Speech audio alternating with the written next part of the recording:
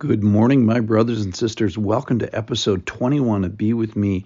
I'm going to title today, Serving on Your First Day. I've got to tell you this great story about my nephew. So he moves to a new town. He walks into a church that he was interested in going to.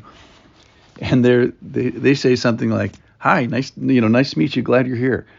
He says, "Do you serve here?" No, it's my first day. He says, "Oh, well, you'd be great for our coffee ministry." So literally on the first day he set foot in the building, he was serving. He was cleaning up. He was serving coffee and literally waiting on tables, which is exactly what this word means in our text today. He's the best example. This is the best story I can think of about this. The point of today's passage is going to be, if you love God, then love the people of God. If you love what God has done for you, then serve the saints. That's the big word today, is serve. Diakoneo is the Greek word for it. It means to help, to render service, to be a helper, to attend to pay attention to, even to serve tables, which is literally what my nephew did. Okay, here this is from Hebrews. It's chapter 6. I'm going to start at verse 9. Though we speak in this way, he's been speaking harshly to people that don't get this good message and have been bearing thorns and thistles with the wonder and kindness that God has bestowed upon them. So he's leaving a couple of bad examples here.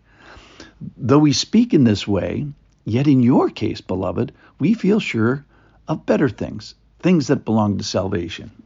In other words, I think you guys get the good message. And then here's the verse for today, verse 10, 6:10. For God is not so unjust as to overlook your work and the love that you have shown for his name in serving the saints as you do. And we desire each one of you to show the same earnestness, to have the full assurance of hope till the end, so that you may not be sluggish, but be imitators of those whose faith and patience inherit the promises. All right. So he's saying, hey, I'm confident that those bad guys with the thorns and thistle guys, that's not you. And you are my beloved of the family of God. You're close to me, and you're not the ones producing thorns, but you're producing good works. You're not producing thistles, but you're producing love that you have for God's name, which is a great name for worship, by the way. And it's manifested. How do you know? It's manifested by service to others. It's saying, these are my people that I belong to. I'm going to belong to them, and this is how I'm going to serve them. Every single person should have a job in the church.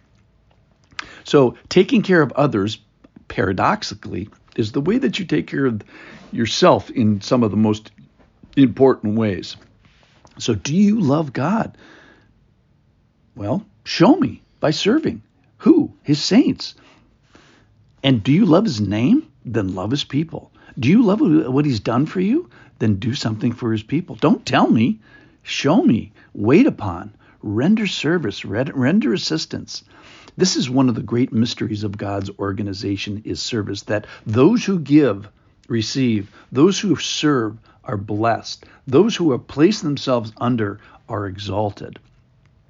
Those who are exhausted by serving are the ones that are the most energized. So God sees this. He's not mocked. He sees what we do here. He knows that this is the best thing for you. It's the best thing for his church. The story of my nephew tells us two things. It tells you about the church, that they get it. They get that service is the key to maturing believers. And then secondly, it tells you that my nephew gets it, that he's willing to enter into this process and to serve.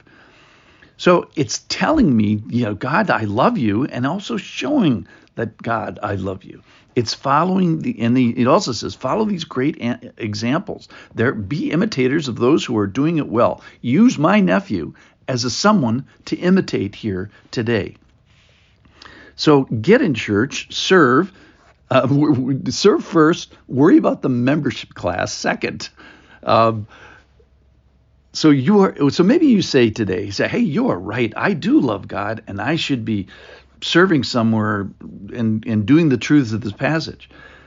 But I really don't know how.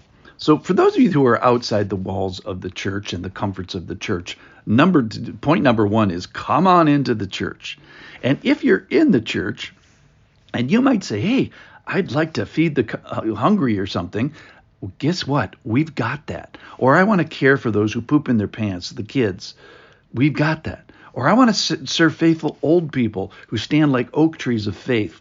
Well, we got that. Or I want to bring joy to those who have had injury or loss. Well, we got that. Or I want to help people with words and song and help them lift their hearts to the Lord. Well, we got that. Or maybe my gifts is evangelization or organization. We got that. So you might not know how, but the church knows how. So just get in the walls of the church and talk to a few people.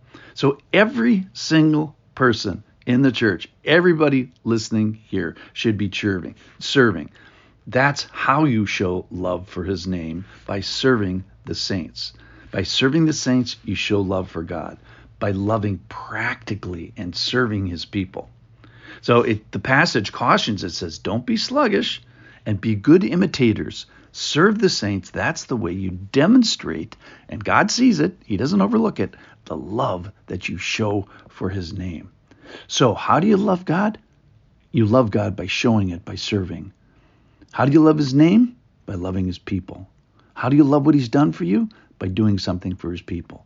So the charge today is to serve. When? On your first day, on your medium day, and hopefully on your last day. Get into the church and serve today. Thanks for listening.